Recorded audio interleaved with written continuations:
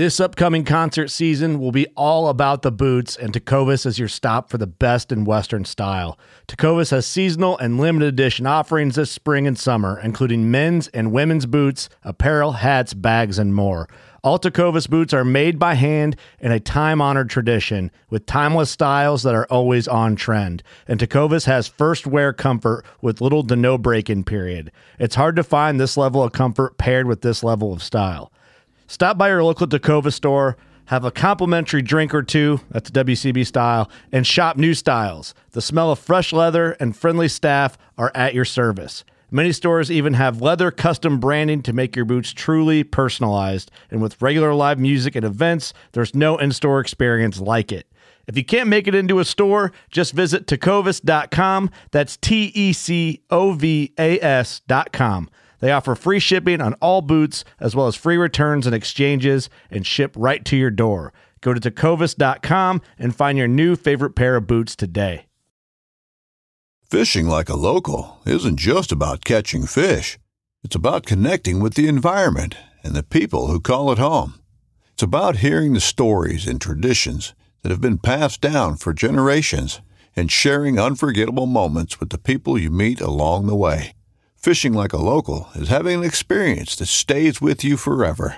And with Fishing Booker, you can experience it too, no matter where you are. Discover your next adventure on Fishing Booker. Welcome to DSC's Untamed Heritage, the unique blend of hunting, conservation, and the outdoor lifestyle, delivered in an entertaining and informative fashion as only a veteran outdoorsman can do. DSC's Untamed Heritage is brought to you by Dallas Safari Club, conservation, education, protecting hunters' rights. Hornady, accurate, deadly, dependable. Trijicon, brilliant aiming solutions.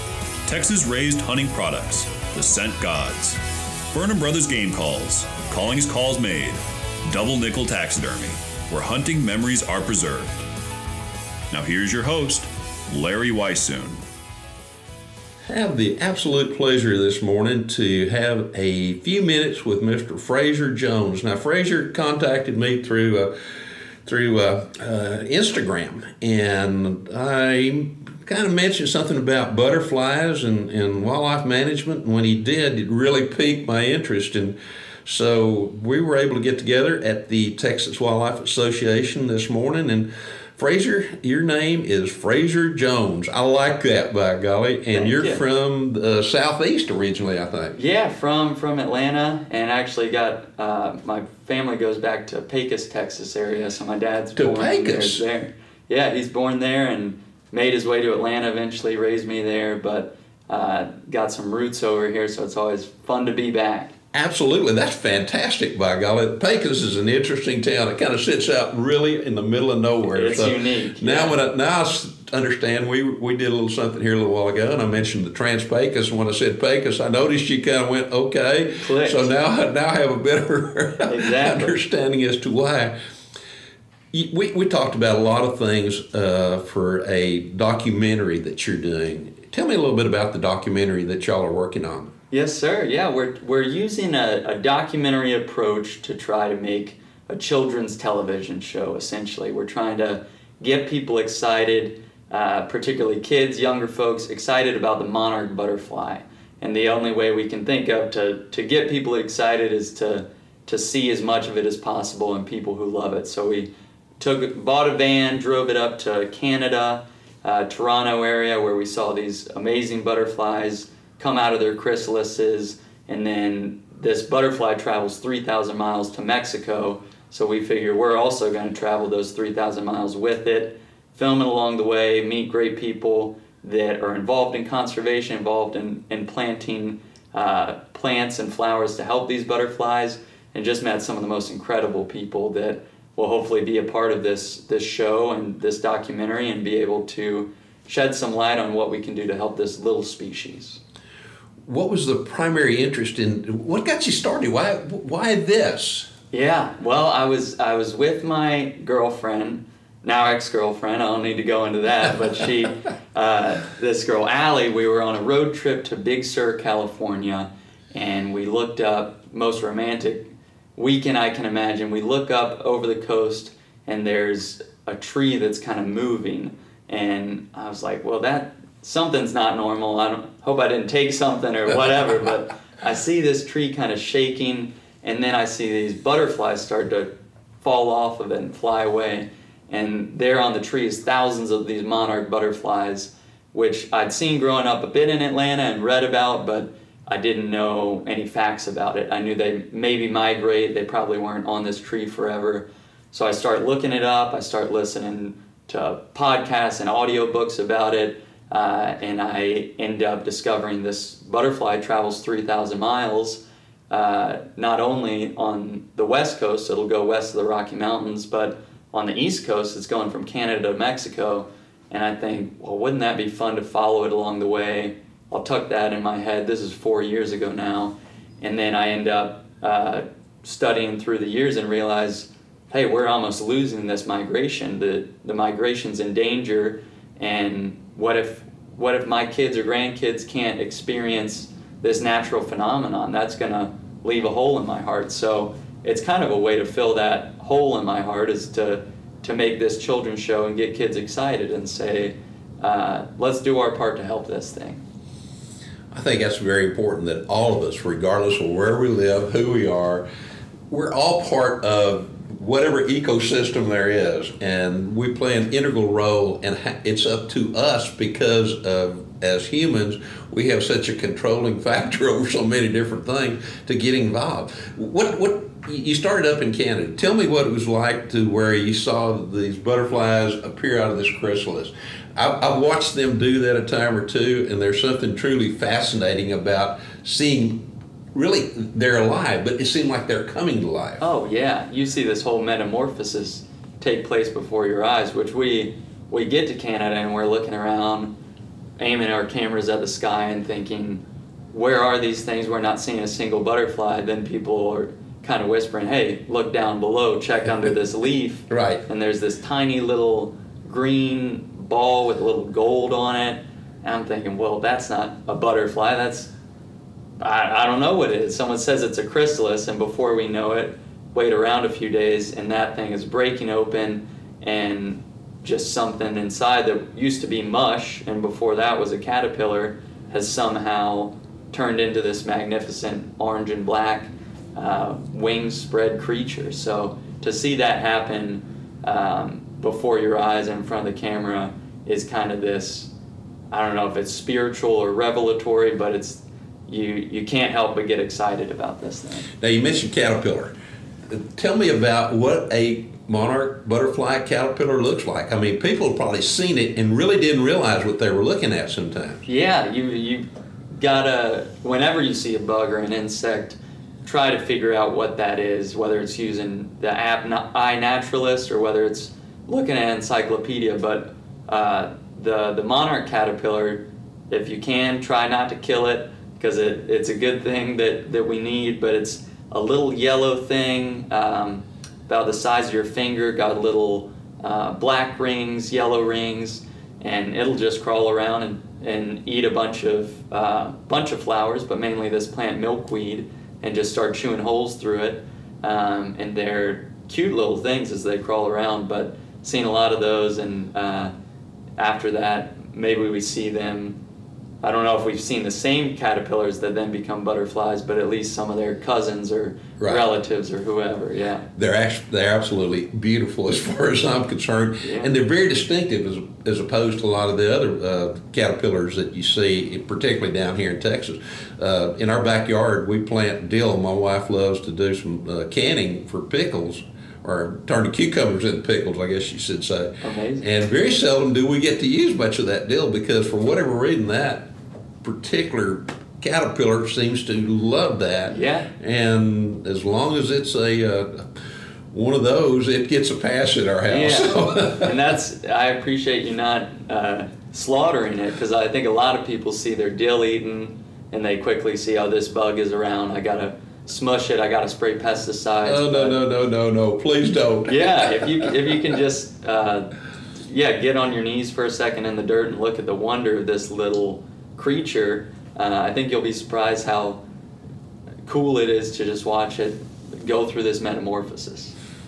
I want to come back to something we just talked about, but you were talking about they take a huge journey, do they not? They do. They fly 3,000 to 4,000 miles somehow, these tiny little creatures, and they live a few months while they do it, and they're going somewhere they've never been before, but their great-grandparents were born in Mexico and then slowly made it up to Canada. These monarchs we're following are born in Canada and decide somehow to fly to this one forest in Mexico. What time of the year do they lay their eggs? The fall migration we're following is around early August. They'll lay the eggs kind of late July sometimes, depending on the temperature, and these monarchs then the caterpillars are born, then the chrysalis, and then it's about a 3 to 4 month journey that we're going on as well to get all the way from Canada to Mexico. Well, the coloration of the monarch is very specific, and the caterpillar is very specific. What about the eggs? How do you distinguish those from some other butterflies or insects? Yeah, that's been some of the challenges, seeing how can we tell the difference, and we don't want to make anything up as we're filming, but sometimes we'll see what we think is a monarch egg and someone comes up, a more expert biologist than me, and can say, no, that's a swallowtail egg. Because I can't tell the difference. They're just tiny little white, almost pinpoint eggs, but it's... Do you find them on the underside of leaves primarily? Yeah, mainly this milkweed host plant. If you'll look under that leaf, and you can kind of tell it's a milkweed sometimes. If you tear it a bit, you'll see a little white milk substance almost come out. So you're in luck if you got those, because if you've got milkweed, you'll also have caterpillars, butterflies, munching on those things, using it as a nectar source and getting the power for this incredible journey. And you mentioned they are nectar users rather than pollen, yeah, right? They'll pollinate as well. Exactly, but I mean they're going after the nectar rather than pollen. Exactly, yeah. They'll really, a lot of flowers they come across on the way will help their migration. So even if you don't think milkweed's pretty enough, or if you don't have access to those seeds, even if you get a few wildflowers on the ground, anything is going to help this thing from disappearing. What do you think is, you mentioned that we've lost numbers in terms of looking from year to year to year, looking at trend data on those. What do you think is one of the primary, or is there one primary cause, or is it a combination of things that's causing the decline as far as monarchs are concerned? Yeah, it's a lot of things combined, unfortunately, but we're looking at a species loss of 80% of the population over the past 20 years. It used to be this really thriving thing, and you'll be in a place like San Antonio where 20 years ago, someone growing up saw these monarchs migrate through all the time. Now they're seeing less and less, maybe none at all. So a lot of scientists are putting their heads together to say what is the cause for this, and a big part of it is the disappearance of this host plant, milkweed. People nowadays don't love weeds in their yard. They'll yank them out, they'll spray pesticide, herbicide, and besides highways, in their yards, whatever, to kill this thing that they don't realize how important it is. And then as the population grows, we're overdeveloping at a massive rate, and we're building condo buildings where there used to be a giant field, and we're taking over the land in a way, which is natural if humans are populating at this rate, but to not leave a little space for the monarch seems a little cruel, because it's a cute little creature. It'd be good to have around, and we're trying not to plant as many GMOs or monocropping things that if you see a whole field of corn that used to have a little milkweed at the side or a few wildflowers, now farmers, it's a tough job, but they're concentrating on just get as much corn as possible, and there's a slight issue with that because we're losing some of the milkweed. We are. I've seen the same thing as far as other wildlife, talking about game birds or songbirds or rabbits or those kind of things, that we've gone to very much larger fields, clean fence rows. I mean, where if there is a fence there, it is post and wire, no vegetation at all. And we've seen that change over the period of time. When I was a kid growing up, there were a lot of small farms, and it was not like it is now in the fact that all the fence rows were grown up, and you didn't control the weeds like you did. So things would change, and we can do something about that in a lot of different places. We can encourage, I think, people to say, hey, wait a minute, you're not going to lose that much by leaving a row and skipping a row here, or maybe skipping 4 or 5 rows and doing something that's worthwhile, not just for maybe the pollinators that are pollinating the corn, but for some of the other species that are out there as well. In our talk earlier, when you and I were talking for what you're doing, is we talked a little bit about backyards. What can somebody do that lives? You mentioned urban sprawl, so almost everybody that's in the urban sprawl, they do have little backyards of some sort or another. What can they do there to really try to encourage wildlife, and in this instance specifically monarch butterflies? Exactly. Well, if you're in a backyard, you're in a lucky situation where you have maybe a little control over even just a patch of greenery or nature, and part of it's doing less in a way of just don't try to have full control over it. Maybe you don't have to mow your lawn or have Bermuda grass over the whole yard. Maybe you can just have see what grows up, because you may be surprised. It could be this beautiful purple flower, it could be a patch of milkweed, but if you have a yard and access to it, or even a park nearby you, try to get some native plants in the ground. Visit your nursery and say, hey, I want more butterflies to come to my yard.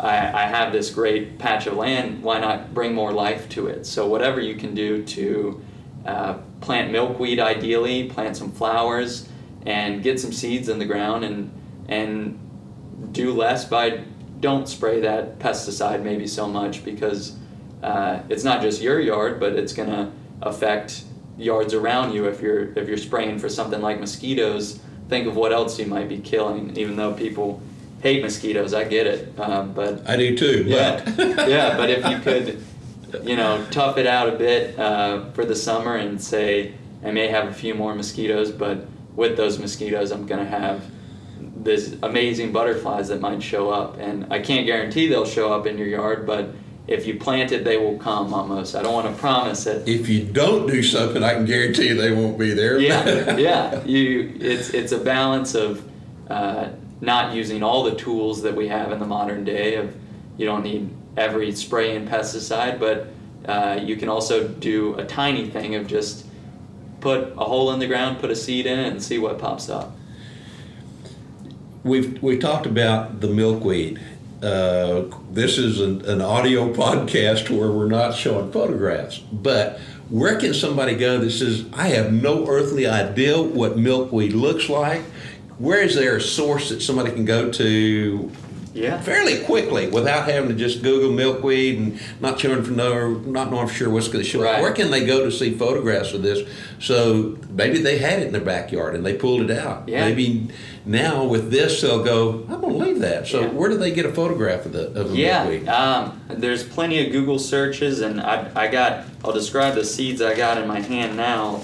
I don't want to get too many, but I got these little seeds that are small, brown. Gave you a few as well, Larry, that have doesn't look like much, almost like a sunflower seed that you might eat from a gas station, but you're aiming to get seeds like these that are light as can be. I got these today from livemonarch.com. They're actually based in Georgia, and they're shipping seeds all over the country for a very great price, just because they want to get the word out.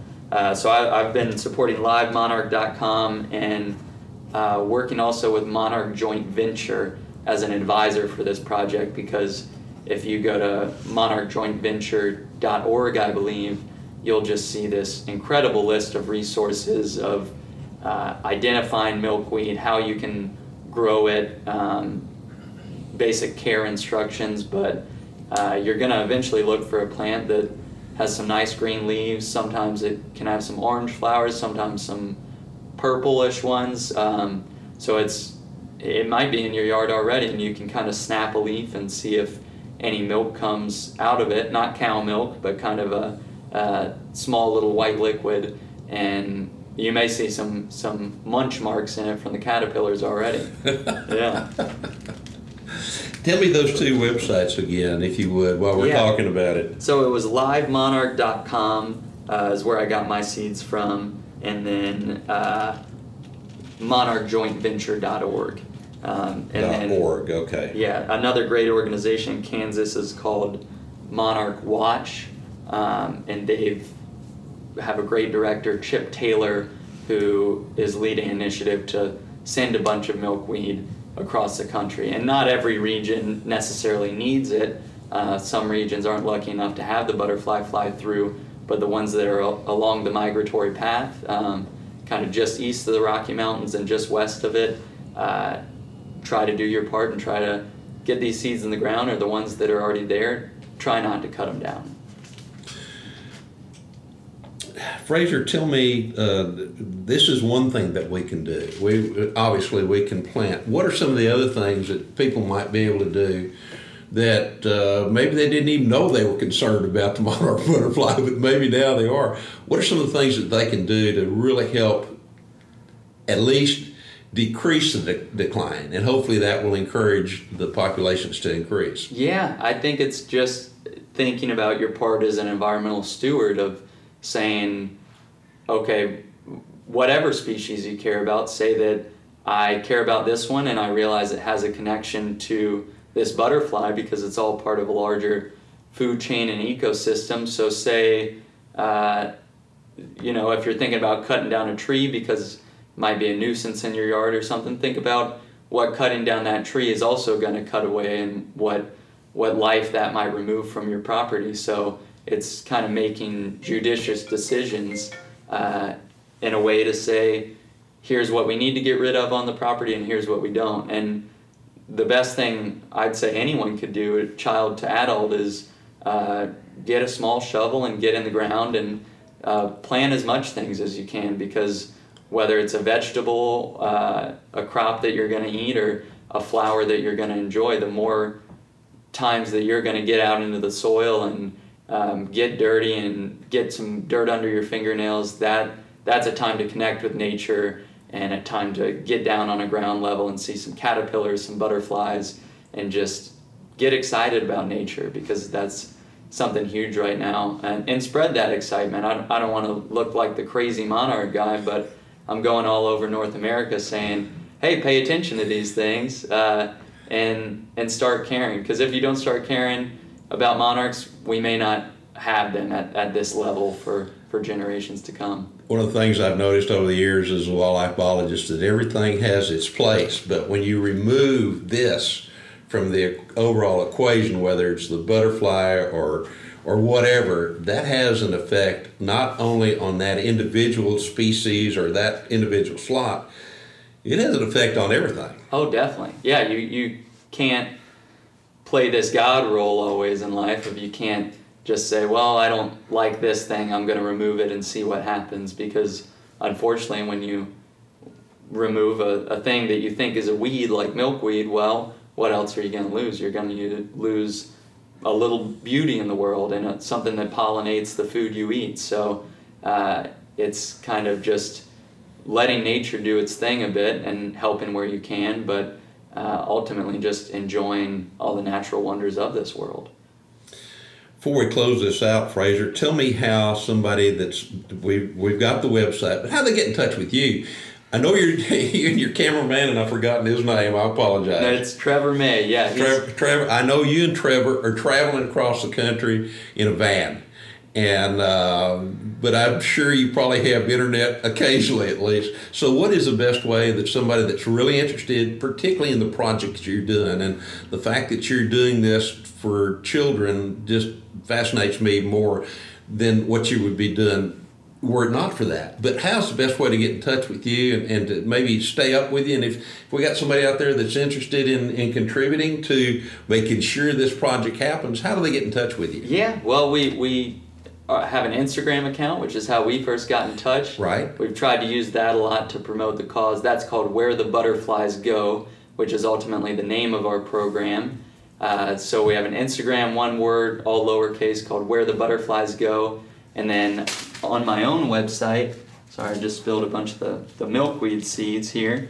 Comes with the territory, but on my own website, which is FrazierJones.tv, we have a whole page about the butterflies where you can see our current fundraising trailer and have a laugh too. You're totally allowed to watch what I'm making and say, hey, this guy is a fool. He has no idea what he's getting his head into driving this many miles. I invite you to laugh all you want, and hopefully kids are laughing at me too, because yeah, to me comedy is this almost spoonful of sugar to make the medicine go down, and we need some medicine right now for these butterflies. Yes, we do. Yes, we do. I like how you're approaching this in so many different ways. Thank you so very much for spending time with us today. Hopefully, when you get this project going, we'll stay in touch. I mean, beyond where you're going right now, but if you'll stay in touch with me, we'll try to get the word out a little bit more for you as well, too. I'd love that. Yeah, it's a joint effort to just get this word out and save what we got of habitat. So very excited to be on the show. Thanks so much for having me. I am honored to have you guys with me, and I'm honored to have spent time with y'all this morning. Of course. Y'all join us next week, and we'll come back and visit with Frazier in the future and find out how this project continues and where it's going to be available. Thank y'all for joining us this morning.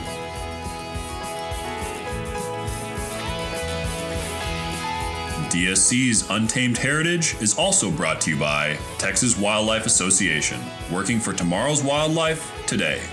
Wildlife Systems, serving hunters and landowners since 1987.